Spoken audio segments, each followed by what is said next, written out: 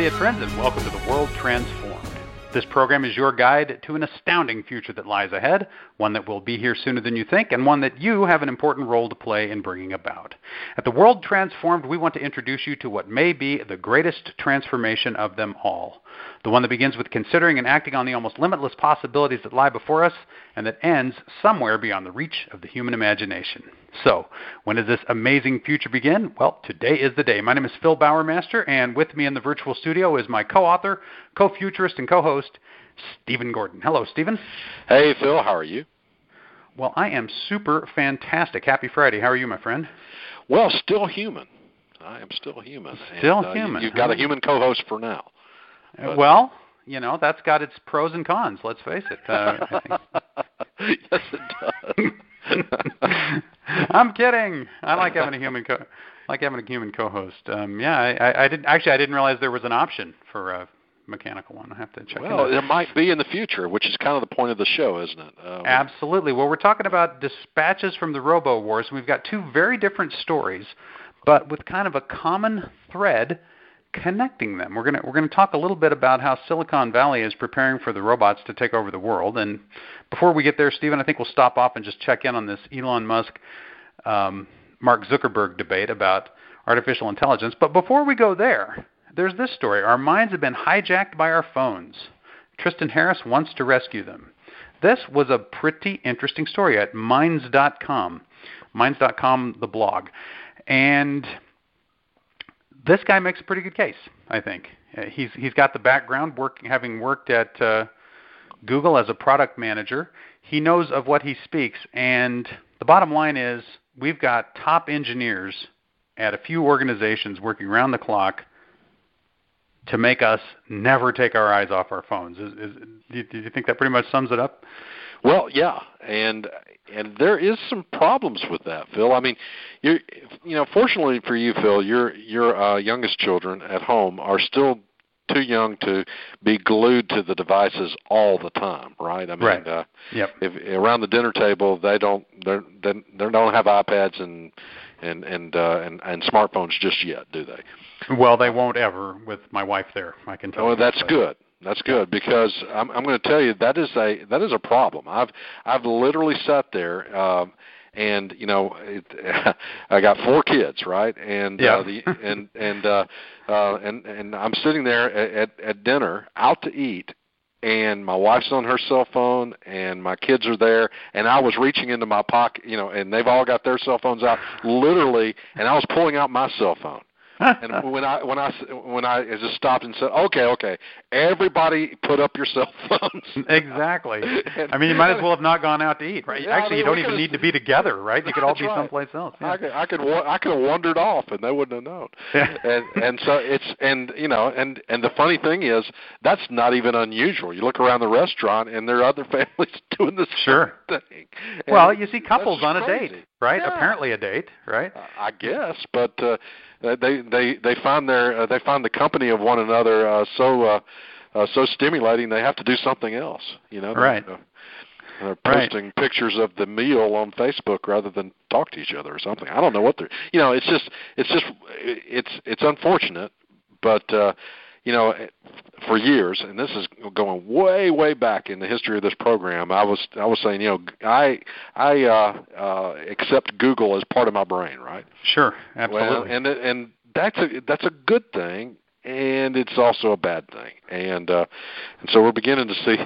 Yes, well, has Google adopted you as part of its body, right? That's right. Am I just Google expressing itself upon the world? I mean, or Facebook or any of them. Yeah, exactly. Yeah, exactly. I hope that I amount to more than that. I aspire to be, and so put down the phones, folks, when you're with family and or on a date or whatever. It's because our attention is so valuable to the folks who run these technology companies. They have designed these apps to. It's really quite brilliant. The thing is, you never needed to design online interactions. I mean, to add a lot of design elements to online interactions to make them addictive. People were addicted to those when it was, CRT screens, right, and just text. they could get completely hooked on Usenet and things like that. So just the flame wars and all that stuff was going on. What, 30 years ago? 25 years ago, anyway. I think 30. But the apps have made it just that much more literally in your face, that much more urgent. The way the interactions are set up. There's one example that the author gives here. He talks about being on Snapchat and maybe his stream is getting stale. It's falling behind. And I don't do Snapchat, so I don't have that anxiety. But I can imagine how disturbing that would be if you thought, oh no, I haven't updated, and now everybody else is up. Whatever the competitive pressure there is, everybody's going to think I'm falling behind. I'm not keeping up. I'm not putting anything out there.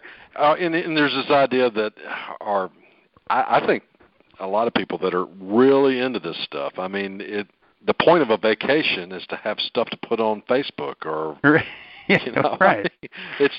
That's sad,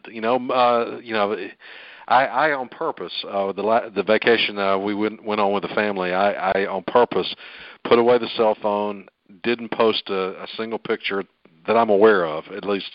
Maybe a picture or two wandered onto the internet since then, but I didn't post it all while we were on the vacation, and I don't think I posted any pictures since we've gotten back. It's just, the point of the vacation is not to brag about it. It's not just to tell others, what a great vacation. What a great vacation I'm having. To signal your vacation to your that's right. adoring public on Facebook. Yeah, and make everybody feel bad about the vacation they their didn't lack have, of vacation, perhaps, or maybe the that's not the point of it. The point is to actually get a break, right? And so. I don't know. That's a good. I'm guilty of this right stuff direction. too. I'm guilty of this stuff too, and I see some of the negative impact on my own life, and so I'm trying to reform. And, one of my all-time favorite Facebook posts ever was we were at Anna Maria Island in Florida for spring break, and I posted a selfie of Soraya and myself on the beach, just a happy, smiling beach selfie. Right. And the caption I put up on Facebook was, worried sick about the blizzard back home, right? Because it was like Denver had been hit by this snowstorm. But that was, for comedic effect, right? It was not, haha, I'm at the beach. It was totally it was a little bit of that. Yeah. Come to think of it, that's exactly what it was. I need help. All right, that's why cry for help right here on the show. It was a desperate cry for help. So how do we reform it? He's got some good ideas for kind of baby steps that would help. And the first is to become aware. So what you just talked about, you go on vacation and maybe just keep the phone out of it, right? Right. You take some pictures, but you keep the apps out of it. You keep the Facebook or the Snapchat or the Instagram out of your vacation, right? And keep your vacation out of those media, and just actually enjoy the experience. The second step he talks about, I think, is really interesting: redesigning how we interact with some of these things, just by making a few simple changes. And the one I love here is he talks about, instead of a comment button, how about a let's meet button, right? So somebody writes something that you have strong feelings about. Instead of, I'm going to leave a comment on that, you click a thing and you set up an appointment to get together with them, have a phone call with them if you're not in the same place, but actually go out and have dinner and talk with that person. What a revolution that would be, huh? I don't know. I don't know that I necessarily want to receive in person the flame that I would have gotten on Facebook. But then again, people are not free to flame each other and face to face. You say things on Facebook that are much worse than what you would ever dream of saying to someone to their face. So maybe that's a good thing. Just let's meet, let's talk like adults, and at the end of the meal or whatever, we leave, and maybe we're shaking our heads. Well, man, that person's off in left field or right field politically or whatever, but they're a nice enough person, and you leave it at that. Maybe, I don't know. Exactly. I mean, if you're really interacting with a person, it's different than if you just write a comment. You see some of these just ridiculous, over-the-top flame responses that people write sometimes, and you have to think that at least in some of those instances, unless these people are just psychos they wouldn't have said that to that person's face, right? They would have been more diplomatic. They would have been more circumspect. They would have thought about it a little more and thought about the fact that this is a human being they're talking to. And even if let's meet wasn't a real thing, even if nobody ever did it, even just seeing the words or just thinking about it in those terms, I don't know, that might make a little bit of a difference, mightn't it? Right. It kind of makes it real, right? Yeah. It's interesting. That's interesting. I don't know why I've thought of this, but there was a community garden. Let me just throw this out as an idea. There might be some, this might actually make a point here, Phil. I'll try. Give it a shot. I'll make a shot. Community garden, they were constantly having people come by and just steal vegetables out of it until they had like different sections of the gardens kind of roped off and said, this is Callie's peas, and they would write the name of somebody that had planted these, and this is Larry's tomatoes, and right, and all of a sudden, people stopped stealing them, It was like just because there was a name attached. There was a name attached. There's an actual person that belongs to. Okay, we'll leave it alone then. And for whatever reason, the people that were stealing it would, all of a sudden felt like, well, this actually belongs to somebody. Somebody put in the work. Before it was just, something to grab, on their way by, but not after that. So maybe personalizing it and making it be a real person and not just a faceless thing on Facebook, somehow that might make it to where people are a little kinder to each other. I think there's a chance of that. I think so too. I think that little things like that can make a tremendous difference. And the bigger changes that he talks about here, we'll have to see if some of those kinds of things can be implemented, because there he's talking about those companies actually stepping in and reining themselves in a little bit. And, it's like, well, but they get the revenue from the attention. Yeah. I just don't see that happening. I think it's going to have to reach a point where people decide that, what, the joy I get from making my next Snapchat post is actually I'm losing more than I'm gaining from it. So I'm gonna go on a fast and put it down for a week or something and just kind of and maybe reintegrate it into my life at some point, but at a lesser level. Yeah, I think. He's hopeful. He's hopeful that he used an interesting analogy, which is the energy companies, which back in the 60s just wanted us to use as much energy as possible. And now it's true. All the utility companies tell us to be responsible with energy. So even though the longer we run the meter, the more money they make, they actually have kind of gone in are you sure you want to be using as much of this as you're using? So it is possible that those companies could turn that corner. But I think let's keep working on our end of it, right? Before we hold our breath waiting for that to happen, right?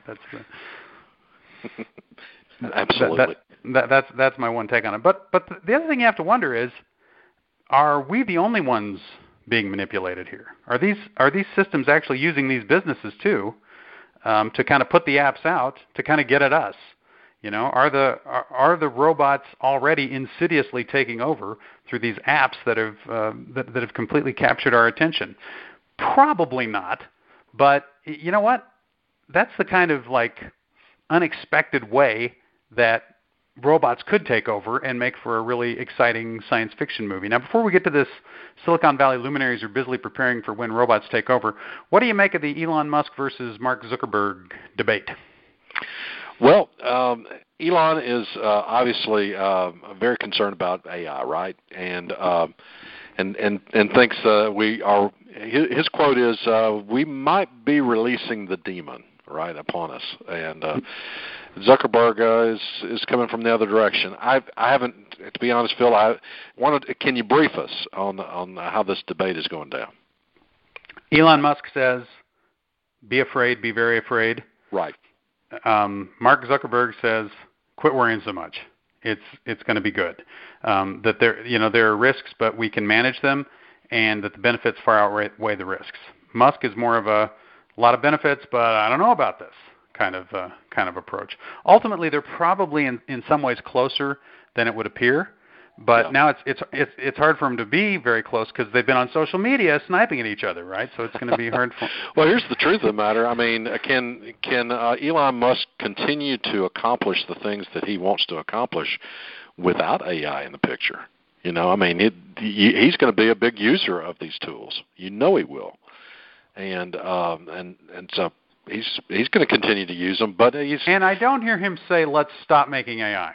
Right. Right. And so, I'm not suggesting he's being a hypocrite. I'm just saying that I don't think his position is to tell us all to stop. I think his position is pretty reasonable, and it's warranted. Let's just proceed with caution, with great caution. And I don't think we get to a utopia just automatically. I think we continue to see the world improve by being conscious of the ways things could go very wrong and avoiding those things. That's so thinking about the very worst possibilities is not a bad thing to do. And, I think so. I think so too. I think that probably the Skynet type scenarios, the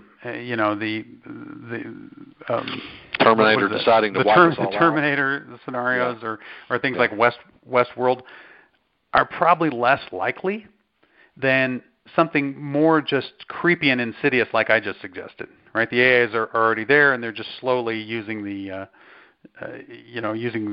apps and the tools that we have to. And I keep pointing back to an interview that I heard, a couple of months ago now, maybe 6 months ago now, where they said, it's not going to be an AI robot, the AI/R robot that you can point to that says that thing got my job. Right.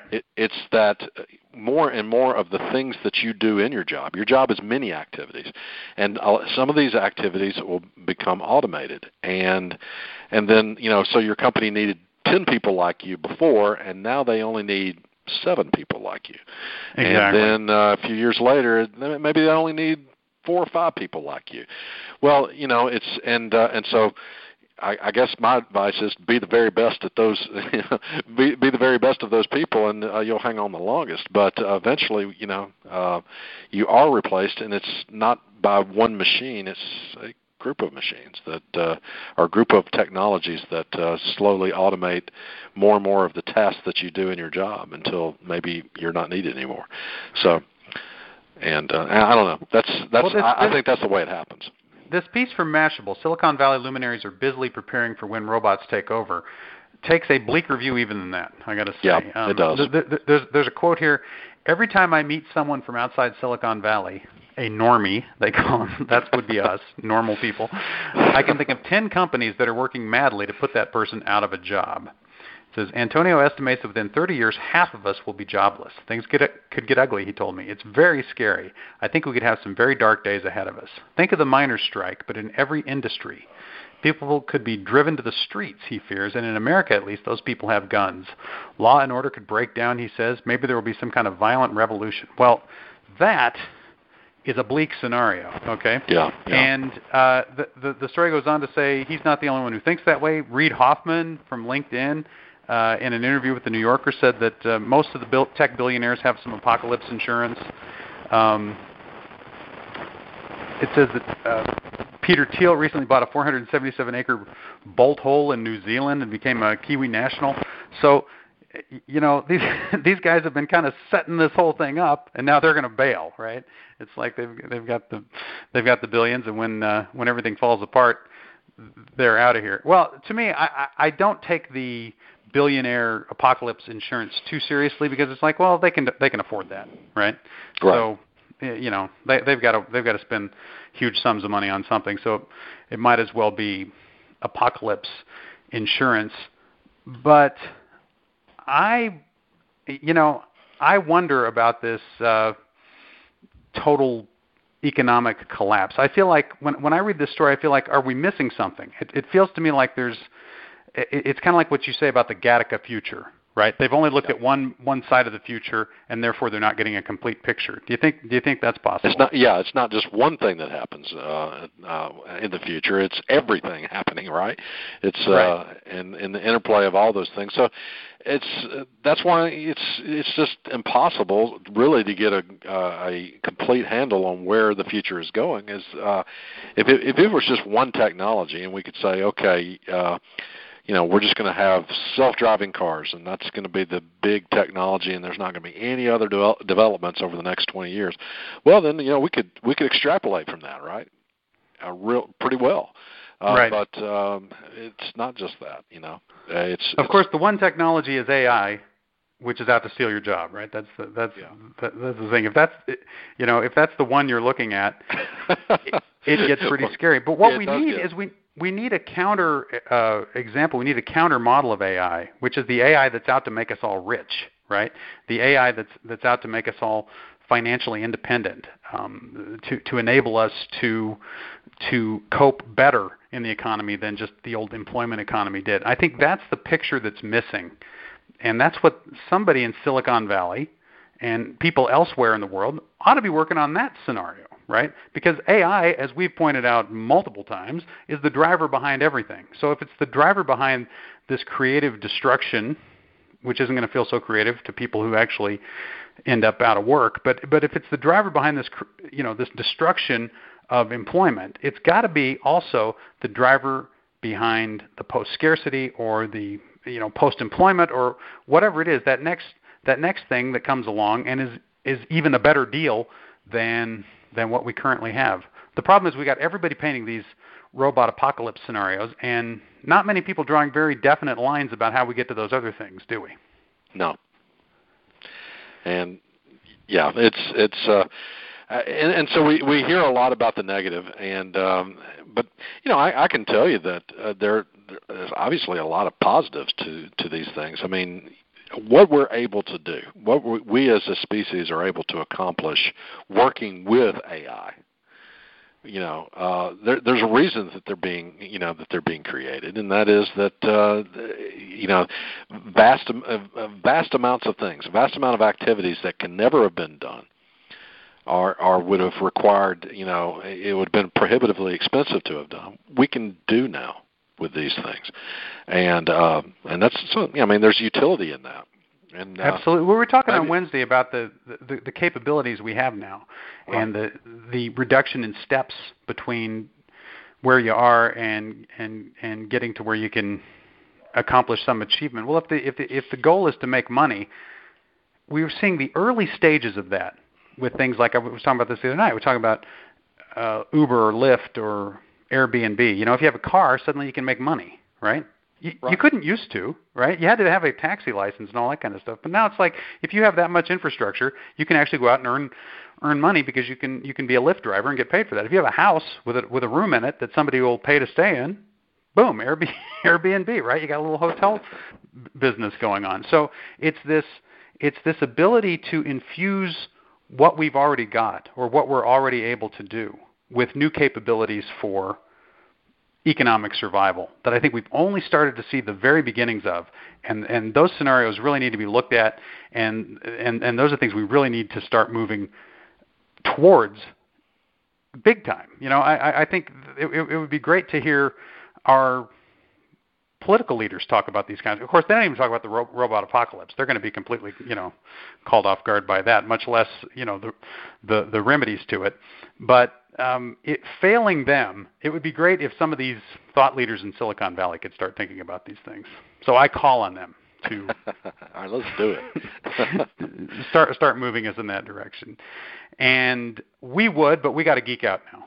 That's time. Hey, we put in our time this week. It's a short week, but we still get to geek out, because we make the rules, and that's how it works. That's right. So I understand there's a new Bob book out. That's right. And Bobaverse book 3 is out, and All These Worlds is the subtitle of this, which of course is a quote from Arthur C. Clarke, right? Oh yeah, very good. And it's thrown right back into the action.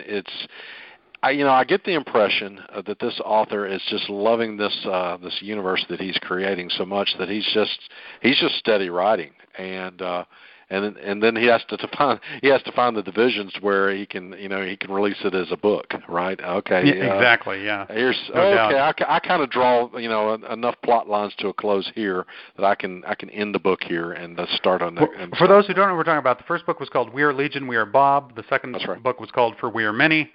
And he's now left the biblical reference and gone to the Arthur C. Clarke reference in the title of the third one, All These Worlds. So, cool.